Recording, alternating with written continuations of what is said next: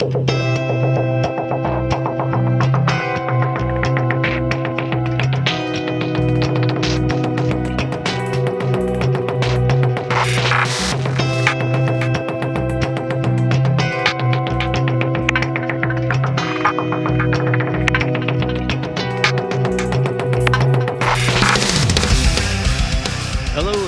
Six Figure Developer Podcast, the podcast where we talk about new and exciting technologies, professional development, clean code, career advancement, and more.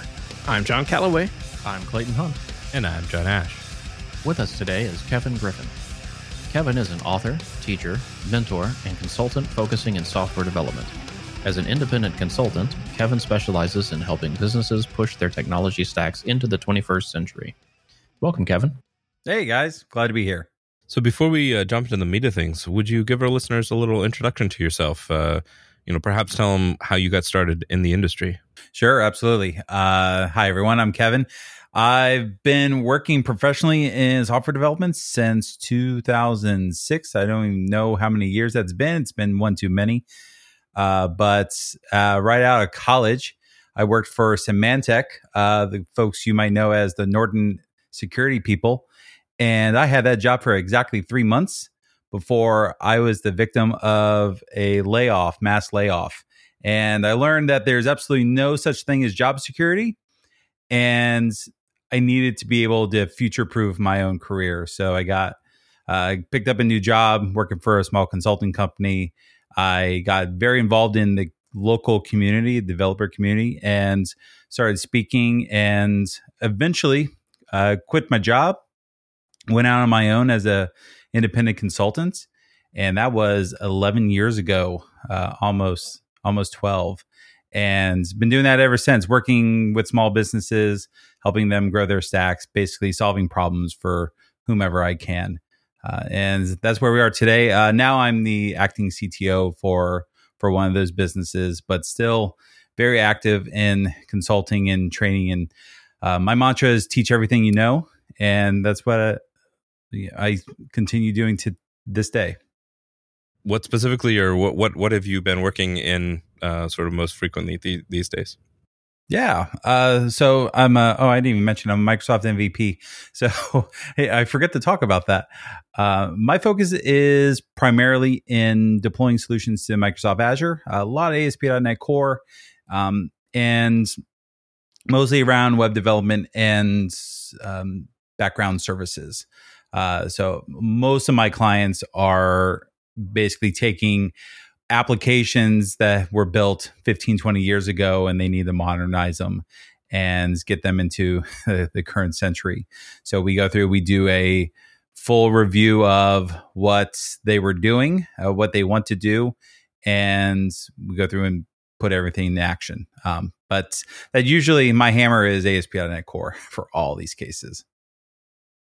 Very cool. And I think I've seen you pretty active on Twitter most days and participating in the community discussions there. And I think I might have even seen some recent tweets on SignalR. Is that a technology that you get to use often with some of your clients, or how does that come into play? Yeah, absolutely. So SignalR, for folks out there that aren't aware, is basically .NET solution to managing WebSockets. That's kind of the easiest way to put it. Really, it's a technology for building real-time interactions between client applications you might have out there and your server. So your client might be a web app, you might have a mobile app, you might have a thick client still, and having some way for all these applications to communicate back with the server. And more importantly, allowing the server to communicate directly down to the clients without having clients poll constantly. It was introduced back in 2013, if I'm getting my history right. It was right when WebSockets were starting to become a thing, and you could only use WebSockets in the Firefox nightly builds, and you only did that if you were insane. So most of us didn't take advantage of it, and we were trying to figure out how to live in this real-time world because we wanted web applications to work like thick applications. So if I built a WinForms app, or at that time, WPF app, and I wanted that real time just feedback between our servers and our clients. You couldn't really do that easily. You had to fake it. SignalR kind of came around and said, "Hey, we can be a wrapper across all these different protocols. You just write to one standard interface, and everything will magically work." So I picked that up really, really early when SignalR was kind of in its beta phase, and I started using it. And I had a client in particular that came through that was doing real-time 911 aggregation, and which is kind of interesting. They were taking 911 data and they were aggregating into all these different views. So folks not really aware of the geography of the United States, there's a lot of big cities and they have their own 911 systems. And then you have a lot of what we call podunk. It's in the middle of nowhere. And if you're getting 911 or emergency services from someone, it might be a county next door and not necessarily in the county that you're in. So our aggregation software would pull all these different county 911 systems and show them in one dashboard. Well, the problem was it's 911 data. You kind of want this to be as up to date as possible. And what the folks were doing before I had come in was they were building a dashboard that updated itself every second. But in order to update, it had to run a whole bunch of server logic. It had to go to the database. The database was figuring out what CSS should be displayed on the page. Suffice it to say, it wasn't very fast. And they were running at 100% CPU all the time. They said, "Kevin, can you please help?" And I said, "Sure. Well, I have this new tool. It's called SignalR. Let me try this out and see what we can do with it." We built a proof of concept, actually pushed the proof of concept into production, and our CPU utilization went from 100% down to 0. And have you ever pushed something live and you don't actually know if it's working because nothing's happening? It's like, I feel like CPU should be higher than 0 or 1%. It turns out it was working fine. It was just processing everything more asynchronously. It was pushing out updates instead of trying to re-render everyone's screen every 1 second. And we were like, this is a good just baseline. And we kept building on top of that. And so SignalR kind of came in and saved the day because we weren't really worrying about updating everyone's view every 1 second. We were just updating whenever something actually happened. So I use that as kind of a springboard to get really good at SignalR and just understanding some of the underlying patterns and processes that you might want to use.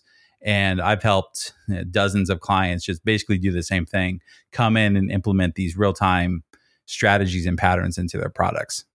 So you've mentioned this a couple times, the word real-time. What are the kind of problems and scenarios, and maybe what are also some of the problems and scenarios that this doesn't really solve? When I say real time, we're talking primarily about states. If you have a product and it's possible for more than one person to look at a particular view or make changes to a particular view or impact the state of the application on any particular view, you run into this fundamental problem of how do you keep everyone in sync?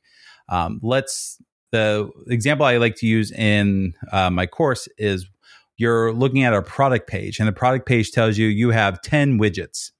Well, what if myself, John, and Clayton are all looking at the same product page and I buy 5 of them and John buys the other 5. Well, then Clayton's over here saying, well, I want to go buy 5. And it still says it has 10, but that's not really the case anymore. So you have a bad experience where Clayton goes to hit buy and this page has to come back and go, we're sorry.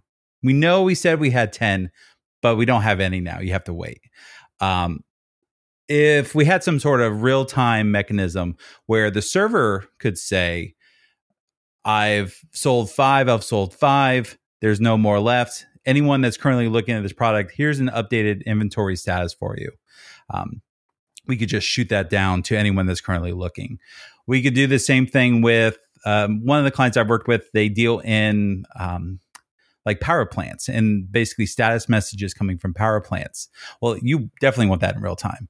So something happens, someone issues an alert, anyone that's currently looking at the status of that power plant will get that alert message. It's just pushed down to them. The example I don't want to use is a chat room. That's kind of the easy thing that folks talk about.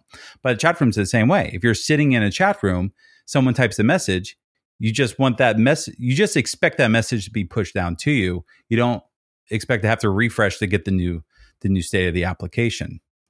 So there's always opportunities. It doesn't matter what the application is, that you could just send down status updates or state updates to whatever view someone's currently looking at, and make sure that they're currently looking at the current state of the application as it exists back on the server.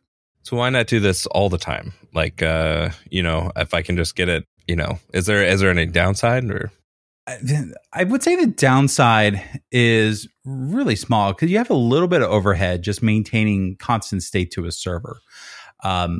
With SignalR in particular, not even SignalR, but if we talk WebSockets, a WebSocket is a persistent connection between your clients. So let's just say a tab in the browser and the server.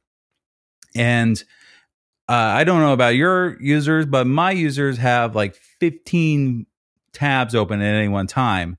Multiply that by 1,000 users at any one time, if not more. You're talking a lot of connections back to your server.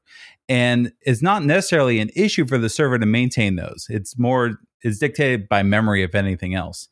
But you also have limits on how many sockets a server can keep open at any one time. Well, and I've run into this case where I've DDoSed myself, where we had an application, and it was actually when SignalR made the jump from .NET Framework to .NET Core, and SignalR went along with it. It went from maintaining one WebSocket to control them all to individual WebSockets for different, we call them hubs, that you want to manage. Well, we had one particular application where we were expecting one WebSocket, ended up opening 6 WebSockets per tab, so on. And we're running in Microsoft Azure. It's like, the application keeps crashing. I don't know what's the problem. .NET Core sucks. And turns out Azure said, you're exhausting your socket pool. It's like, what? How's that possible? It's because I was opening 16 sockets per tab. And these folks had like 15, 20 tabs open each. It was just exhausting this pool overnight. So let's just say I had a long night refactoring that application, getting it down to, we actually got it down to 2 sockets per tab. And that's been controllable over time. But that's the downside and that's more if you written something 10 years ago and you're trying to upgrade and put it through its paces. But specifically in the course, I tell people, don't do this. Use one socket just forever. Microsoft will tell you the same thing. Yeah, just use the one socket. Don't try to have more than one. But that's been the biggest downside, is just you could accidentally kill your server if you're not careful. So don't do what I did, basically. So my initial experience with SignalR, I think, was around the 2013 timeframe, or whatever you said was the initial release date, and really haven't had an opportunity to use it a lot, just on some existing applications and maybe not implementation myself, but as choosing it as a solution to a problem that we had for some past applications. Has there been much advancement in the initial release of SignalR? I mean, it's still basically just a way to manage server-to-server communication, or server-to-client, or client-to-server communication, right? Yeah, absolutely. If I was doing a talk today on SignalR, it would be very similar to a talk I did back in 2013, 2014 on SignalR. The fundamentals are basically the same. The big changes have just been syntax and making it easier for you to build these interfaces that your clients can use to talk to your server, and vice versa. So the big difference completely has just been syntax, not actually fundamentals. When SignalR originally came out, It supported WebSockets and also 3 other connection protocols. So what was it? It was server send events, it was long polling, and there was another one called Forever Frame. And the whole idea with SignalR is if you had a browser or a server conflict and they couldn't connect via WebSocket, what was the best way they could fall back to a transport protocol that would work? And the worst case scenario is long polling in every single case. And that's the good old 15 years ago, I was writing jQuery to do basically the same thing. I would open up an AJAX request to the server, and I would send data down on that pipe whenever it was open. Long polling is essentially the same thing. So we could go back to IE6, and there's some poor sucker out there that's supporting IE6 right now, and I'm sorry, but SignalR will still work for you on IE6, and it's amazing. When they made the jump to .NET Core, they changed a bunch of syntax, and they also dropped Forever Frame as one of their transport protocols. But so you still have WebSockets. You can still fall back to server send events or long polling, and everything magically works. And it's literally no code changes on your end. You do the upgrade. There's change a little bit of syntax, but everything magically works the way that it always would have. How does SignalR handle disconnects and reconnects? So if you've got, you got a list of things, you want them all in sync, but you drove through a tunnel. Yeah. So by default, if it disconnects, it just disconnects. And there's a feature you turn on, you can say automatic reconnections. And it follows kind of the Gmail approach. So if you ever used Gmail and got disconnected from it, it retries after a second and it tries after 2 seconds. And it has this pattern to retries. And then eventually it just says, there's no hope. We're not going to reconnect. The thing that usually comes up in client engagements is how do you deal with the time from the disconnection, or let's say the perceived disconnection, and the reconnection. That could be a second, it could be 10 seconds, it could be a couple of minutes. And a lot of folks really want SignalR to do that heavy lifting of remembering every message that could have potentially been sent and resending all the data. And that's just a really poor approach. That's a poor approach in general, because now you're getting into message acknowledgement on both ends of the spectrum. So did the client acknowledge all these messages? Did the server acknowledge any messages sent to it? Maintaining the state of messages that weren't sent. And if you actually sat down and tried to figure this out across, remember, 15 tabs per user, 1,000 different users. What if a whole bunch of them go down? How do you manage the state of all these? And the easy answer is you don't. You assume that if a client disconnects, whatever the reason be, when and if they reconnect, we just assume it's fresh state. We assume everything on the client is bad, and we ask the server for, we call it a resync, but you can call it whatever you want. Our state is bad. We need new state or updated state.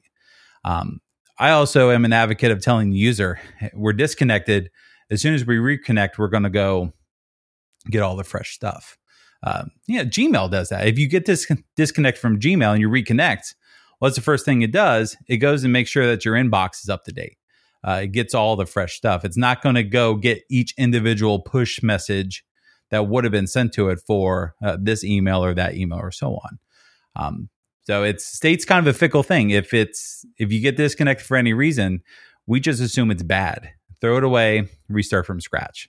And that's usually not as an impactful issue as people think it is.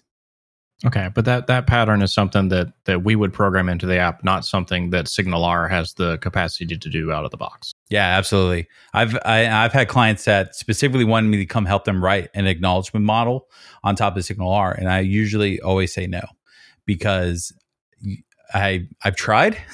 It's a lot of heavy lifting on your end, and it's just easier to assume our state is bad. Let's just go get some fresh state. I think we talked a little bit about some of the use cases. What are the clients out there that are using it? Are there ones that are openly broadcasting that we're using SignalR in this way, in this form, in this successful scenario that you can mimic, that you can use this technology to benefit? I don't know of anyone out there specifically saying we use SignalR as our underlying communication transport. I know there's several games out there that use SignalR as kind of their underlying transport. And games are kind of weird because you almost want another level deeper in your network protocol than what SignalR can give you. So like real-time strategy games might not use SignalR. First-person shooters might not use SignalR. But some desktop turn-based strategy game might use SignalR. I mean, that's perfect. If I'm building chess is perfect for SignalR. There's actually a lot built into Microsoft software. If you're keeping up with the Visual Studio .NET 6 drama that's going on, there's talk about like hot reload and stuff like that. That's actually built on top of SignalR. Microsoft has done an amazing job of dogfooding their own technologies. There's stuff inside of Windows that uses SignalR. One that I can talk about that I learned was the whole My Phone app for Windows, where you can connect your phone to your Windows instance and they sync back and forth. Well, that's all SignalR that's doing all that work. So there's a lot going on. The thing I really like to say about SignalR is it's not going to be the fancy technology that folks talk about. It's never going to get the keynote at a build or a dev connections or some big dev intersection, some big conference. But it's going to be one of those supporting technologies that you sit down and go, okay, well, I really need the clients to talk to the server. How do I make that happen? And you'll read some Stack Overflow post from 15 years ago that say, oh, well, here's how you do a .NET socket. And what you really hope you find is something like SignalR Mastery that teaches you how to do real-time communication. And I don't think it gets enough credit kind of in the .NET realm because it's not a exciting technology at all. It's not the new 10th iteration of building Windows UI apps. It's something that happens beneath the scenes and you really don't see it. .NET Conf just happened. The most exciting part of that was they were showing off their little podcast player.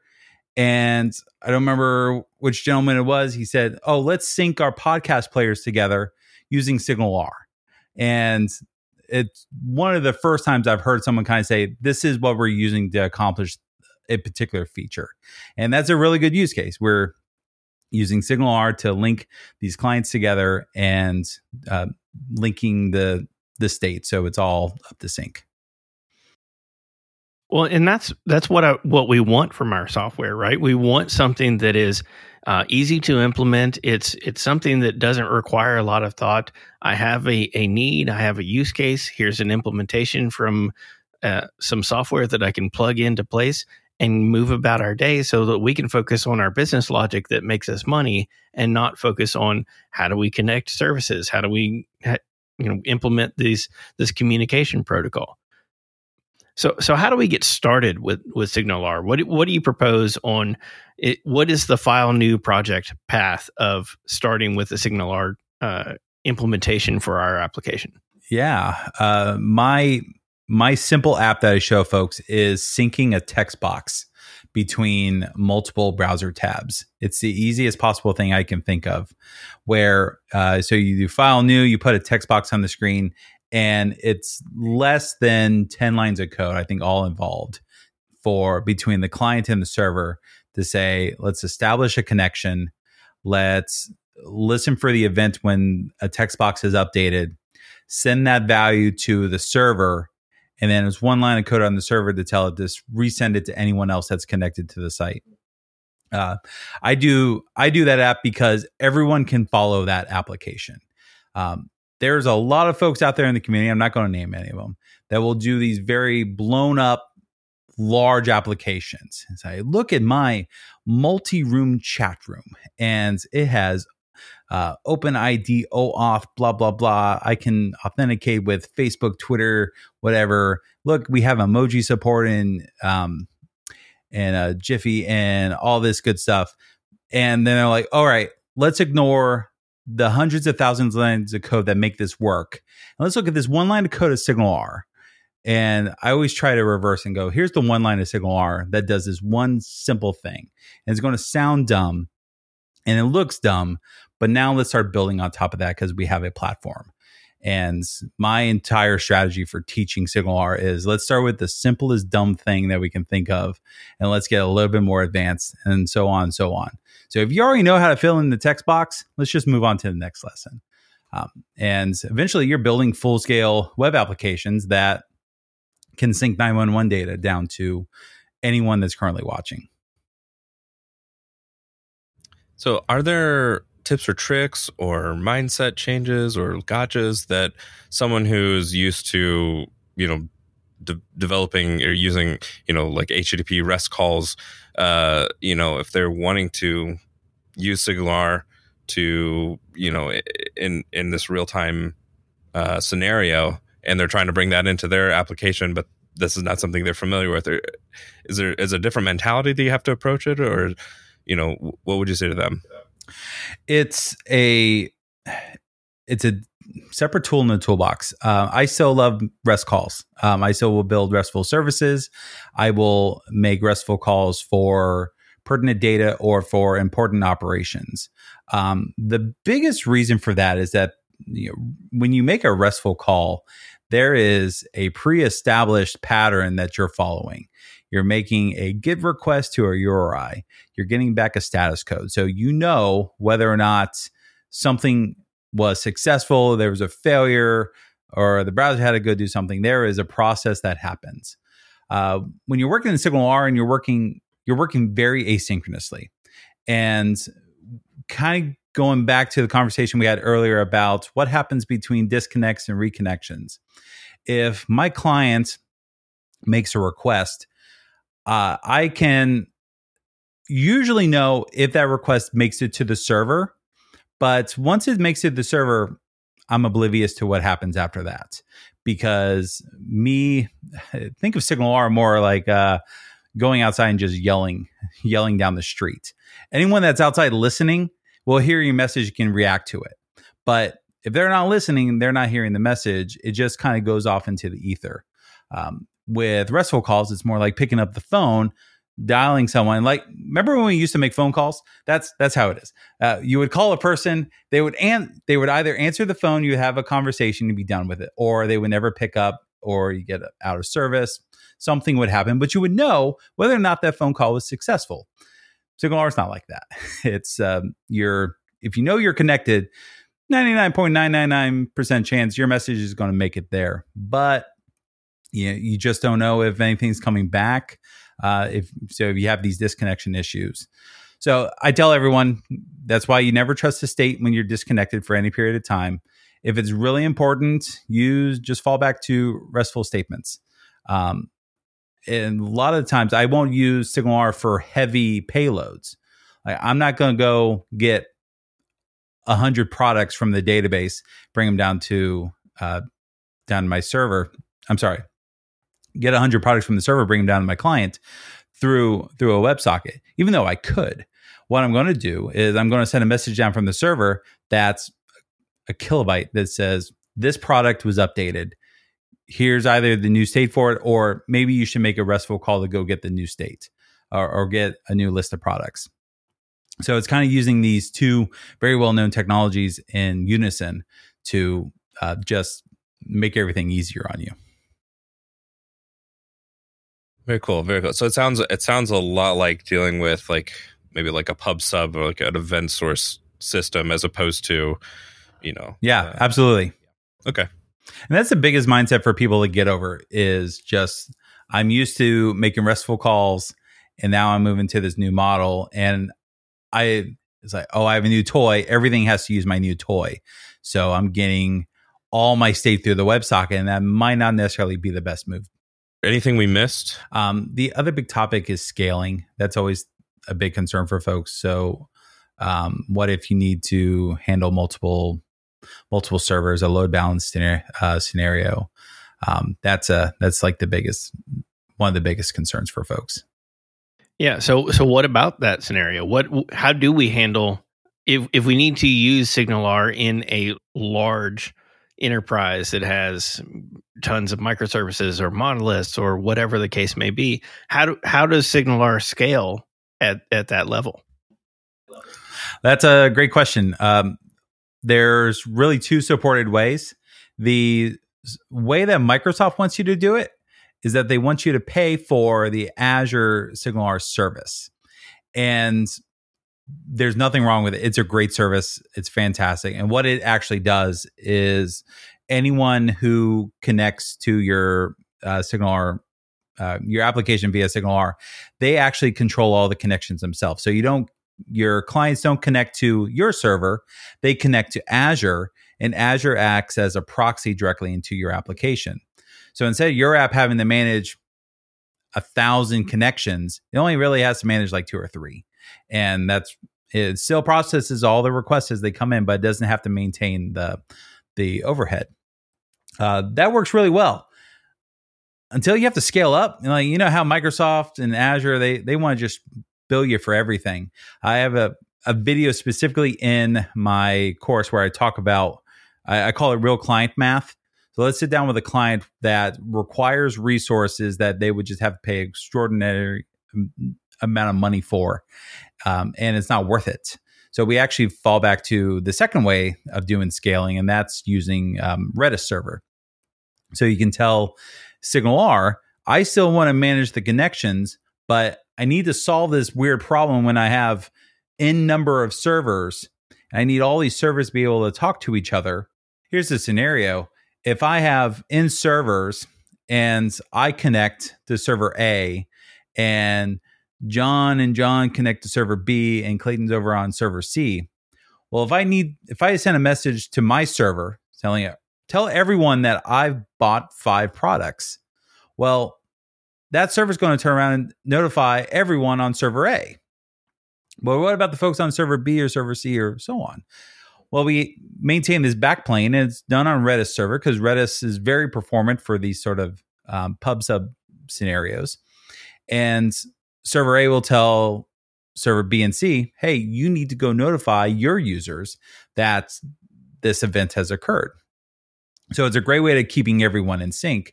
And it's a little bit more cost effective because hosting Redis in either your own VM or Azure Redis cache is way cheaper than scaling SignalR service over the period of connections. And my fundamental problem with Azure SignalR service is that you pay per day. It's not per hour. If they were doing hourly billing, it would be I would recommend 100% of the time, but they haven't done that yet. So I'm not going to push people to it. And the reason we didn't use it was in order to support our user base, we would have to scale to what is like 5 or 6 units. Now we're talking like $600-700 a month.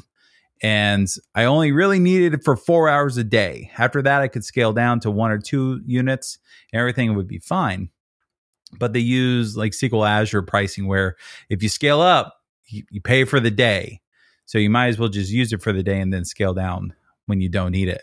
That wasn't maintainable for us. And and a lot of it's because I architected my application to have 6 connections when we made the .NET Core move.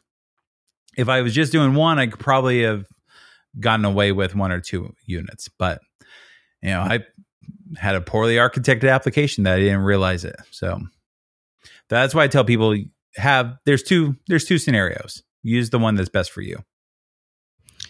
That's excellent. So what resources might you point our listeners to who are looking to get started or learn some more about SignalR? Sure. Well, first is the ASP.NET Core Docs, Microsoft or docs.microsoft.com. I've personally have committed a couple articles to that, just trying to teach people the best way to go. It's been a long living document. So back in 2013, when they wrote the first version of SignalR, that's when everything got started, and we just kind of built it up from there. And I think it's fantastic for most folks just jumping in, needing to get a resource or a reference here and there.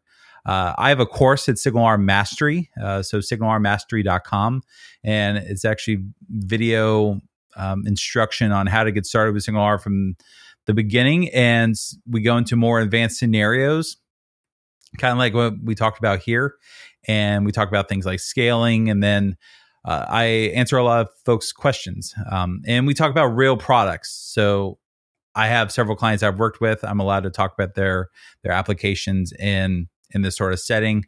And we talk about what does that architecture look like. And hopefully someone can learn from that. I think folks are really interested in how to use this in a real product. And that's kind of the case we wanted to cover. What has been helpful in your career that you might share with those just getting started or those looking to level up their own careers? Absolutely. So it's kind of hard to give this advice during COVID times, but getting involved in your local developer community, however local it is. When I got started in the community, my closest user group was 2 hours away. And I committed myself every month to driving 2 hours north and then attending the meeting and then driving 2 hours south. And that was until I decided I wanted to start my own group. And I started going out to conferences and I was just being involved. 99% of your success in this industry is showing up. Go to the conferences, go to user groups, talk to people. And when you find yourself in this position, you're looking for your first job, you're looking for a new job, you're maybe looking to jump from being a VB6 consultant to working in machine learning, having contacts and people already in the industry because you're attending these events. That's a great springboard into leveling yourself up. I said it earlier, I try to teach everything I know, and the folks I hang out with at these community events are the exact same way. They just want to teach everything they know, and we realize we're not really competing against each other. We're just helping each other, and our resources are getting better. Our networks are getting better. Everyone's getting jobs. Everyone's leaving jobs because they get better jobs, and there's nothing wrong with that. So, but it all boils down to you just have to show up and just continually show up, and sky's the limit. Awesome. Where can our listeners go to follow you and keep up with what you're working on? Sure. I'm on all the social networks, except TikTok. I don't do TikTok. I'm not there. But I'm at one Kev Griff. That's the number one Kev Griff. And you can find me everywhere there. I have a blog that I try to maintain, at least once a year. I have a regular basis article writer. I write one blog a year. That's regular. So, I'm good. Consultwithgriff.com is where you can find me. And everywhere else is at one Kev Griff. All right, Kevin, thanks so much for joining us tonight. This has been great. Really appreciate it. Yeah, gents, I appreciate it. Thank you. That was Kevin Griffin. Kevin is an author, teacher, mentor, and consultant focusing in software development. As an independent consultant, Kevin specializes in helping businesses push their technology stacks into the 21st century. If you like this episode, please like, rate, and review on iTunes. Find show notes, blog posts, and more at sixfiguredev.com. And catch us on Twitch, and be sure to follow us on Twitter at sixfiguredev. This has been another episode of the Six Figure Developer Podcast, helping others reach their potential. I'm John Calloway. I'm Clayton Hunt. And I'm John Ash.